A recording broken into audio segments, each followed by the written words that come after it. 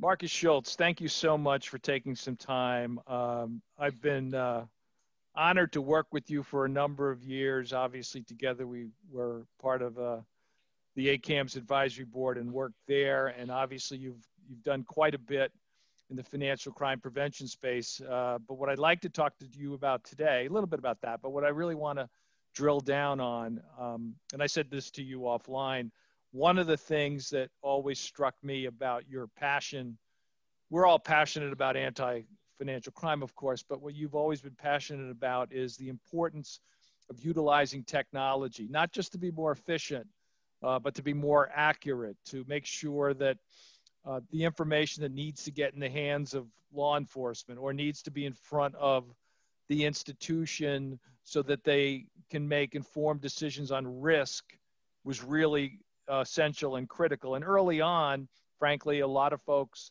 they sort of dipped their toes in technology, but didn't really understand it. So you've been very passionate about that. So talk a bit about what initiated your interest in technology as a tool here, and maybe a little bit about where you think we've been as a community, where we are in 2021.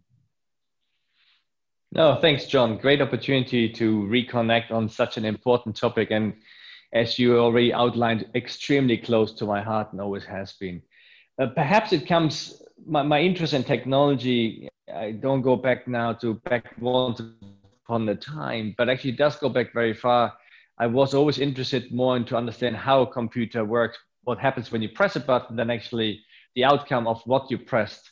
So I always wanted to know technology, and that was always throughout my career. And when I moved into compliance, some 17, 18 years ago, I actually ended up leading a technology implementation in compliance. And very early on, I saw and learned, unfortunately, also the downside of it, saw and learned the importance, the criticality, what you can do, can't do, but also where the pitfalls are. Having done this then ever since, multiple times across organizations, my interest just kept on growing to see what we can do with technology, but also to help people understand where technology can really add of what we're trying to achieve and find the right setup and the right technology.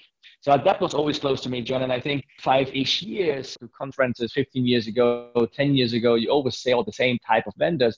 And that has rapidly and aggressively changed the last 5 years as technology became cheaper to develop and to deploy. Cloud technology, computing power, storage space fell, machine learning firms branched out into the financial crime space.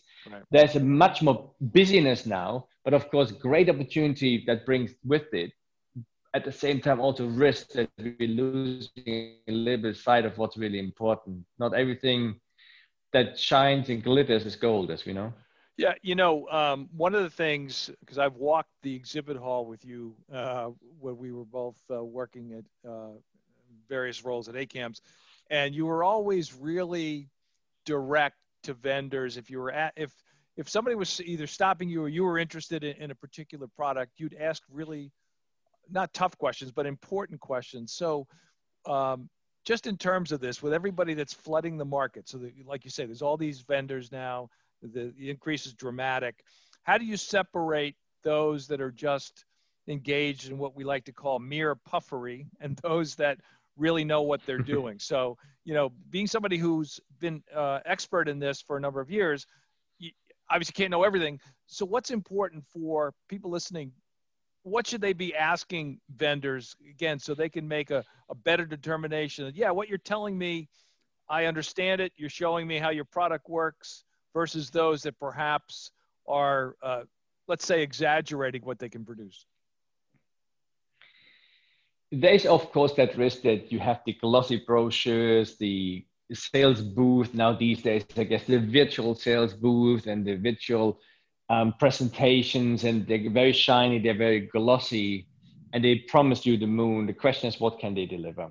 And I don't want to have anybody taking away the feeling that I'm anti-vendors, because actually at the same time, while I'm very critical of vendors, I'm also one of those who will always support in the maturity of cases, not all, but maturity of cases, to go and buy a solution versus build an in-house solution. Maybe we can loop back to that. So I, in general, do believe in vendor and the power they bring, because they can bring common. I find the right vendor for me. Hopefully that vendor has done a similar job, hopefully plural, and hopefully many of them, and brings something to the table that I can benefit from. And crowdsourcing through other banks, through a vendor, is very powerful. However, that tough question, as you say, or the right questions, and then somebody say, yeah, you have to ask the right question, but what is this right question, or what are the right questions when I look at a new vendor, or when a vendor approaches me to identify, is this right for me or not? I do believe there are some good questions to be asked. First, understand what problem you try to solve. Actually start within your own institution. It's not that you find the technology and then you look for what to do about this problem, and then you go and search clear about what you're trying to address.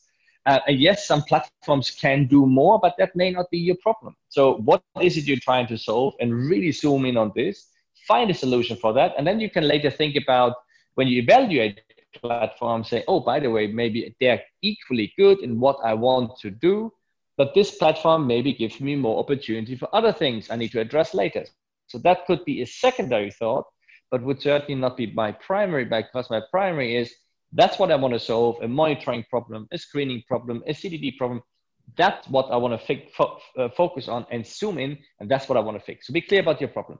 But when you then come to a vendor, they have these great presentations. Look, they're salespeople and they need to sell. That's their job. Right. Like our job is to be financial crime professionals. It's their job to sell. And so they want to, of course, make sure that their product appears better than others. But it's important to find a way to get behind the smokes and mirrors that some of them throw up, and then see, okay, is it really doing what it's doing? And the important part for me always was, if the solution cannot be explained in simple terms, I'm already not interested. So how many times did I have this conversation, a new vendor? That's a little bit like you telling me, this like a great bread, how did you do it? I use flour. Yeah, sure. All right, I get that. But no, so when then a vendor comes and tells you we're using AI, and you say, okay, what kind of AI? That was the reference to the flour for bread. And you say, oh, very advanced AI. We've done this research with Stanford University and we have this all sales mumbo jumbo. The question in simple English, show it to me, because I don't need it to a regulator either. So it's the simplicity behind it. So why do we love certain products that are actually quite cool in what they do? And some products in the same space are more successful than others. Quite often comes down to the simplicity. And that needs to be explainability as well. So black boxes, we have heard this before, regulators don't like it, but nobody should like them, black boxes. You need to be able to understand it, because later, after that, you buy a tool, you implement a solution, you will be stuck with this for the next 2, 3, 5, 10 years with your institution. So you need to be able to understand it, explain it, manage it. That starts in the sales process. So explainability, simplicity, it's simple, really. Try to use plain English, and that you can actually repeat it to your 8, you probably need to say your 5-year-old these days, but in simple English. And that's what I think, that's where a lot gets lost already. That they try to pitch you all of these advanced things and great terminology, and then we have reduced 60% false positive for this tier 1 bank. And yeah, if this tier 1 bank had a really horrible positive, right? So it's all, so get behind the noise, basically. Try to really understand the why behind it, and not just all the marketing slang that will make it all sound great. And really focus and zoom in on practical examples in real life, real terms, how this is going to change your life at your institution, and really go behind the sales story. That has helped me, John, in the past. And then finding vendors who are truly honest in this. And again, not just in the second round, bring more brochures along. You make a great point, and you mentioned the black box. So going back to what I would say, the plug and play, which is, as you say, never enough. So you alluded to this before. So talk about the importance with some of these products, or maybe from your perspective, all of these products, of sort of building in-house plus utilizing the outside tools. So when you make that decision, how important is it to have that partnership with the vendor? Because one of the things that we've struggled with as a compliance community is, as you say, don't let the vendor steer everything. It should be a collaboration, number one. Number two, they may promise you things they can't deliver on. So how important is it to make sure that you are an active partner with the people that you're obviously spending a lot of money with? Spend a lot of money with, and also probably over the next 6, 12, 18, 24 months, a lot of time to get the solution actually implemented and up and running. And we have come across this, every one of us who's listening to this will have come across this one way or another, the debate eventually buy or build. If you then go to your IT people and they will ask you, oh, we can build it ourselves. Yeah, okay, building probably cheaper.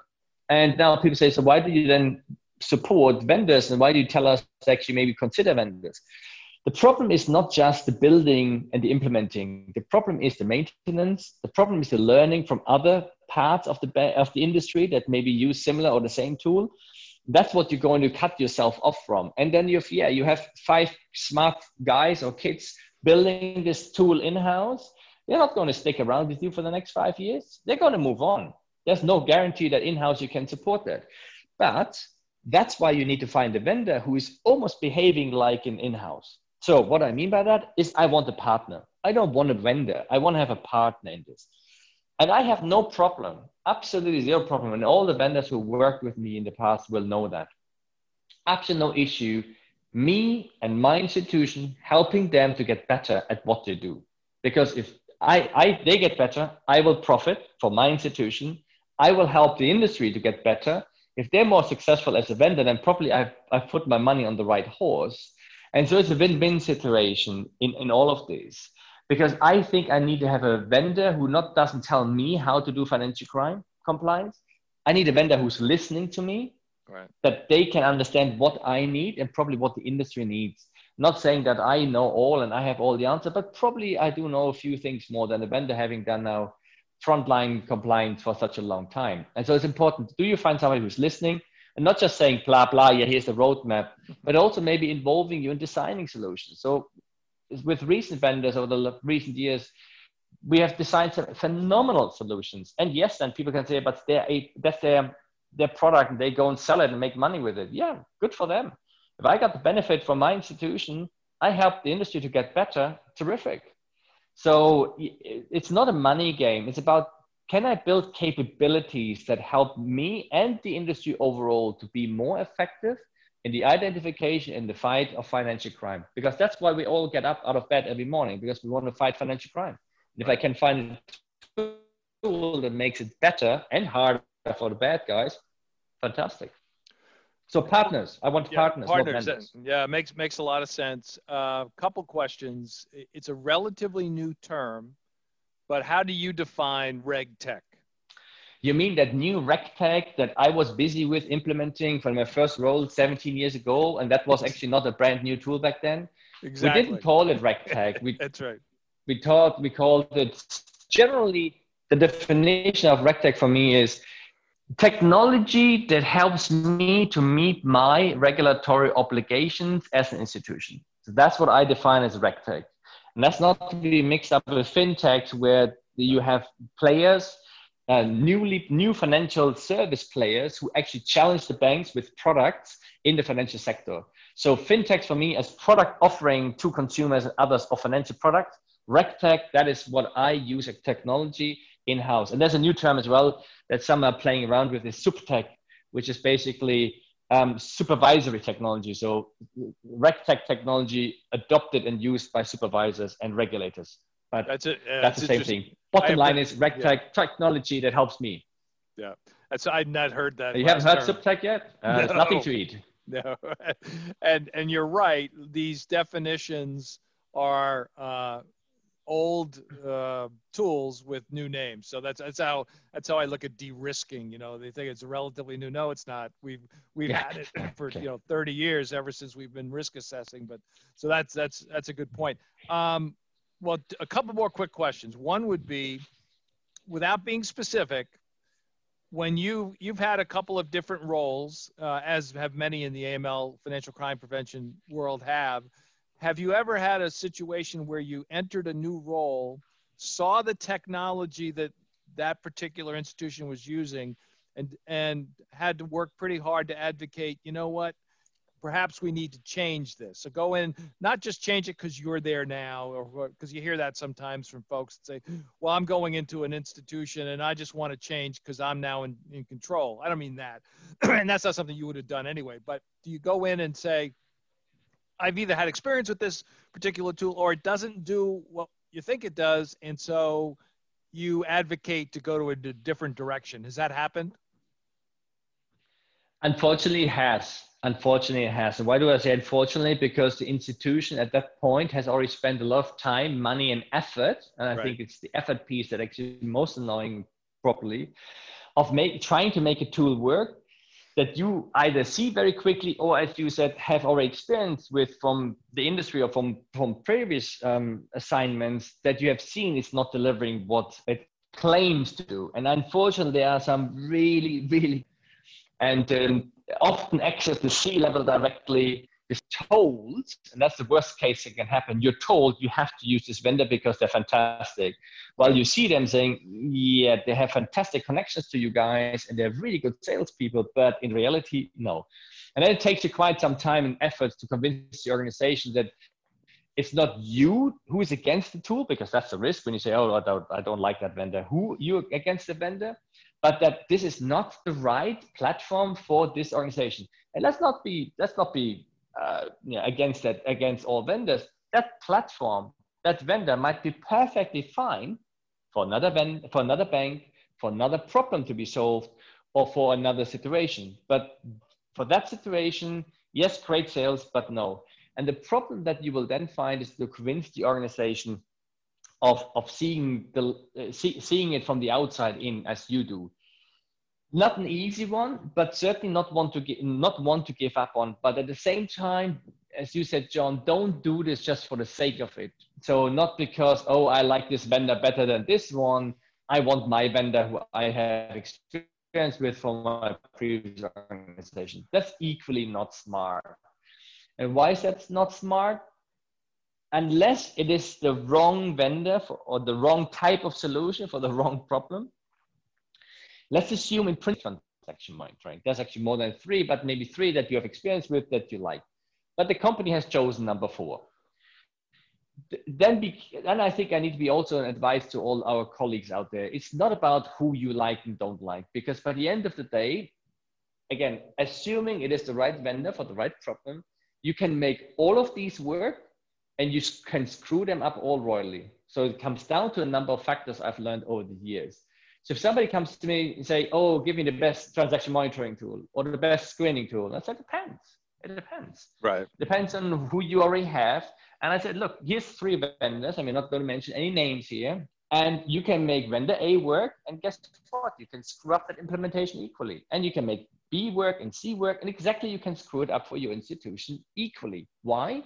Because by the end of the day, it comes down to other factors that is actually completely tool agnostic. And that's too often forgotten, John. And some people who have heard me saying this before, they probably say, oh, here he goes again. Because there's 3 priorities that people forget with these tools in RegTech.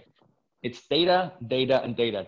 So what I mean by that, if I don't get the right data, the clean data, the data that the tool needs simply at my previous firm, because I maybe had access to that data, and now all of a sudden you file the tool, you really have the circumstances, you have to look at the setup, and most important to me, and that's so often forgotten, and that's also not the conversation with the vendors, is data. I really wish, John, that a lot of our FCC, financial crime or anti-financial crime fighters out there would spend as much time on data than on tools and playing around with tools. Because by the end of the day, if somebody gives me a choice, here you have a Rolls Royce of a tool with a rubbish data or mediocre data, let's be gentle, or you have super clean data accessible across multiple jurisdictions, multiple units, and I get an Excel spreadsheet on top of it, I would choose the Excel spreadsheet. Because the clean data is where the power sits, or the rich data and the structured data, that's where the power sits. And then the tool becomes almost secondary. Interesting. in a couple of minutes we have left, and again, I apologize. Some of the tech issues I think are you're actually in Italy, and I know that we've had some challenges. Could be your end, my end, whatever. But we got most of it. But I want to end with this. Your role at ACAMS as a co-chair, and you've been involved in other organizations, so you work closely with various members of the financial crime prevention community globally. So you got a really good sense of what's working. So give me your takeaways would be, or maybe your thoughts on what's working well in our community. What do you think we sort of have it? We're not 100%, but we're doing really well. And then what are the remaining challenges? You've mentioned a few already. You've talked about obviously the value of technology, the use of data, good data, all that sort of stuff. But I always like to ask our regulators this when I moderate panels, what's going well, and then give us what the challenges are. So what's going well? I think that we as an industry get more organized, John. We get much more professional, and you have seen that development yourself when you go back 10, 15 years of the community, and that's for the US, but also globally, the community back then and what the community is now. I'm really pleased to see that people see, some call it anti-financial crime, others call it financial crime compliance, but that people see this type of work as a profession, as an industry, and actually something they want to make a career in. Right. It's a little bit to see like maybe what audit was 40, 50 years ago, what maybe credit risk was 30 years ago. It's really fantastic to see that people acknowledge that and invest in themselves, develop themselves, and maybe just do this as, I want to be in this space for 5 to 10 years, which means I have some skin in the game, not kind of dip my toe into it, and a year later I do something else. So that's really fantastic to see. Also the networking that you see, the way it's organized now, and that people, there's a lot of user groups, there's a lot of user forums. I think it's really fantastic to see that people see this as something I want to be part of and have great interest in. And we're doing some really good stuff, right? I mean, you have seen this over the years, John. We're doing some really important stuff for society. Fighting financial crime is not just something you do, and I'm sorry for any regulator who listens to it. I'm not doing that for a regulator. Of course, I want to be regulatory compliant in my bank, but the first and foremost in motivation is fight financial crime. And then, of course, you, as part of doing that, you want to make sure your bank is compliant, but the intrinsic motivation needs to be to fight financial crime and really truly believe in this and make it harder for the guys out there. So that I think we're doing well as an industry to evolve. Where we can do better is in the information sharing, just globally speaking. There's a lot of movement there in the last 18 months, which is encouraging to see. Public-private partnerships coming up more and more. You see now even utilities like in the Netherlands where you want to maybe jointly do transaction monitoring. That's all super encouraging to see that is happening now. We talk about this now for over a decade, and finally, really I have to say this, finally you see some of this emerging and has a real potential to change the industry for good. But that's still not good enough for me. There's so much opportunity and so much held back by the information that we do believe that we can do more in that space. Also, where I wish that regulators would do more and help the industry to actually overcome hurdles that exist in that space, because that's where the real power lies. It's kind of the collaborative effort. Everybody who has been in fighting financial crime or money laundering, anti-money laundering for a while, you know, the good and the clever, not not in the sense that they are good, but the really good ones in terms of the outcome of the criminals, they don't do this with one institution. They do this across multiple institutions, across multiple countries. So if you really want to make it harder for them in the next level, invest all the money I have in technology in my institution, only with other institutions, with other like in A and B in the US, which is terrific. But that tool doesn't exist in many other markets.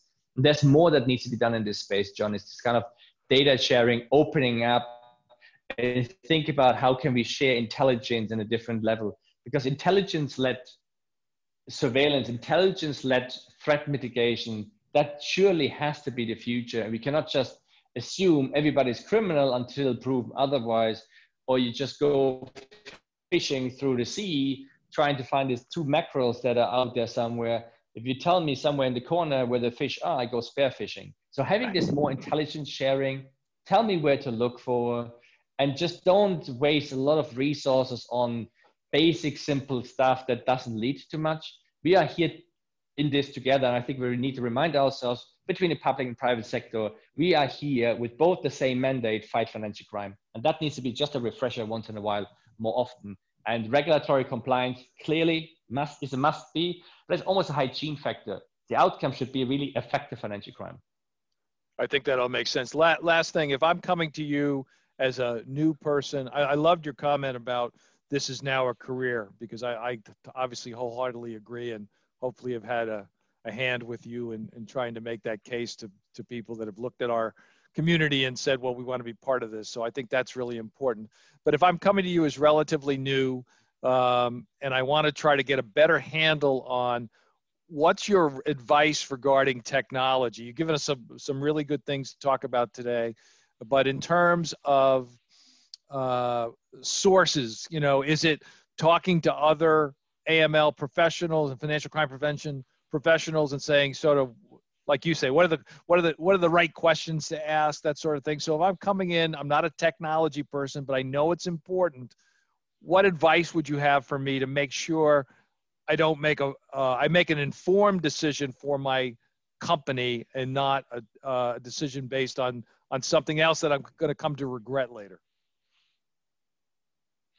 It's certainly not to sign up for the next coding class for artificial intelligence, machine learning, which I have heard some people telling, oh, just sign up for a few classes, learn how to write machine learning code, and then you understand it. I don't believe in that. We are financial crime compliance officer. We are financial crime fighters. We don't need to be coders, but we need to be tech savvy, right? So tech savviness, and more importantly, data savviness, that is really something that people need to understand how data connects, data talks. So I would actually point people away from the technology and actually into data. Why is it important to have clean data? Why is it important? A little bit away from the technology, because that changed, and that probably is right on the back of the ones that you see right now, and that's changing fast. Talk data, not technology. Right. Marcus, thanks so much for your time today.